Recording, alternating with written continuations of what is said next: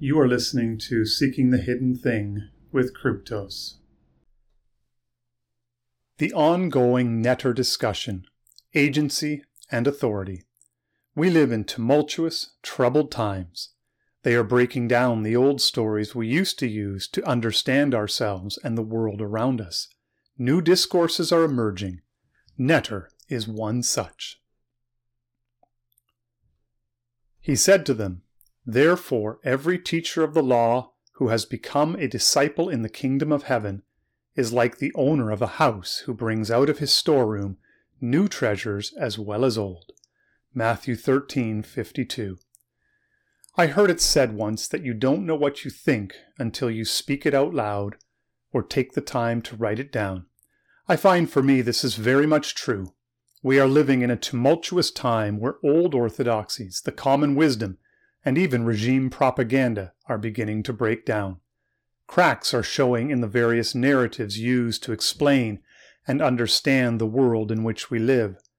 The accepted set of solutions are no longer producing the results they once used to, and in many instances can be seen to be making things worse. Unfortunately, good answers often never emerge fully formed. Sometimes you just have to start speaking. Then, once spoken, it is out there, and you can see and hear what was said. Does it resonate? Is there harmony? Or is there still discordant notes, things that don't quite line up?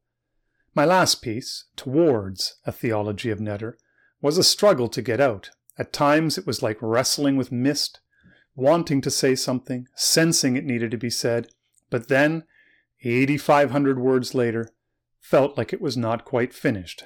Not quite right.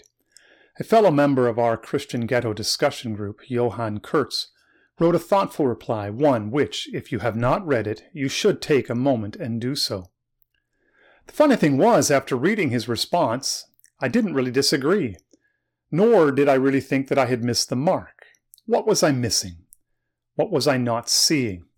Then it hit me. I realized that the thing I was arguing was not really the argument I wanted to make when I started out. I realized that I had fallen into a trap.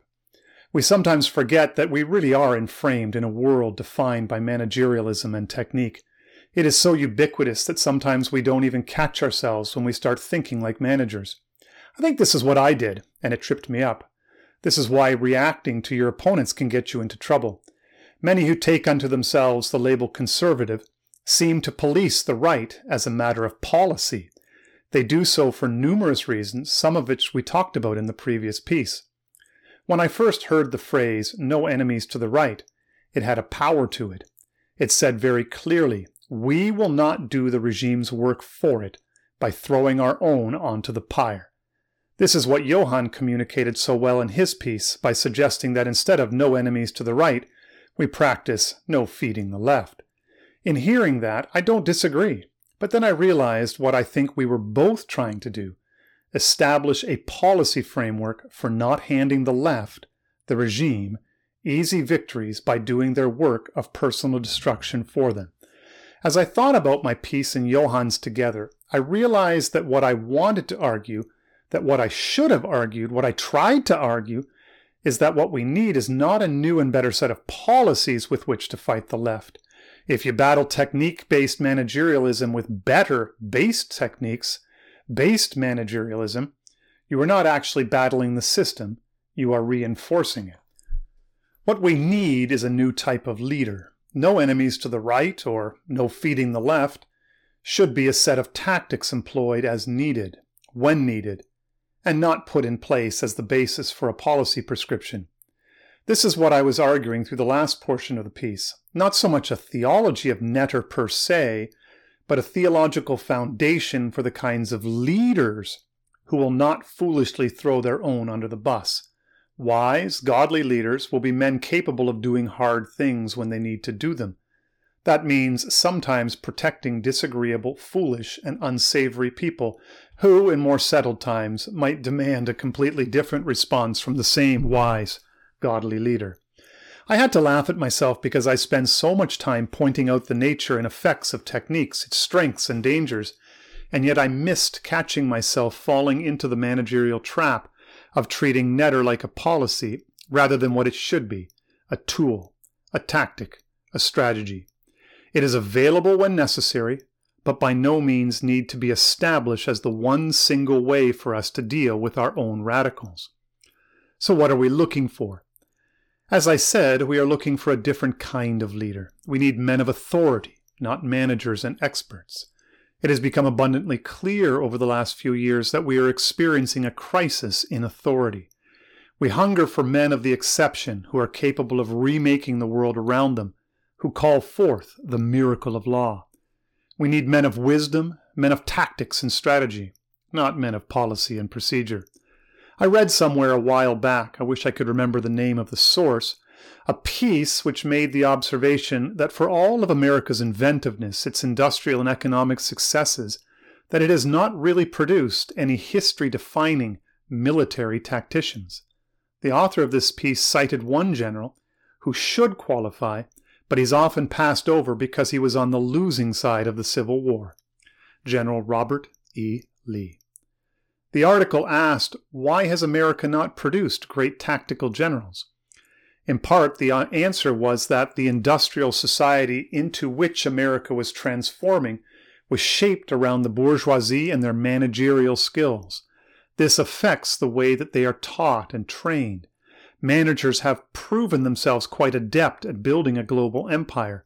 Managerialism demands managers. We define leadership largely in managerial terms today. Managers write, implement, and follow policy. They grind you down one policy at a time until you conform and allow yourself to be shaped by the system. They don't win battles with tactical verve, creative flair, and competency. They don't win by force of character and personal genius. Managers win by harnessing resources, consistency, setting a high floor, and by developing reliable, complex systems. They manage logistics, supply chains, command and control, all the components of warfare on an industrial scale. This seems to be the dividing line. On one side, there is the power of system, and on the other side, there is the power of personal authority.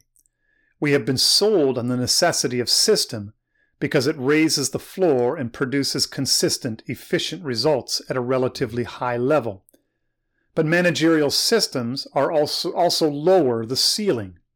They guard against and even smother the freewheeling, free-thinking man of action who does things by the force of his character.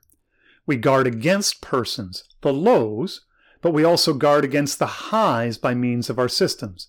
NETTR has the potential to become an inflexible managerial policy prescription that would in the end undermine our resistance just as much as those who throw right-wing radicals to the regime wolves as a matter of policy. But in the right hands, as a tactic, executed in the right way at the right time, it has the potential to rob the left of the power of the ratchet. So this begs the question, what do I mean by a person of authority? You have been listening to a free preview. To listen to the remainder of this episode and gain access to the full archive of Seeking the Hidden Thing audio and written materials, head over to the main page at seekingthehiddenthing.com and subscribe. Your support is greatly appreciated.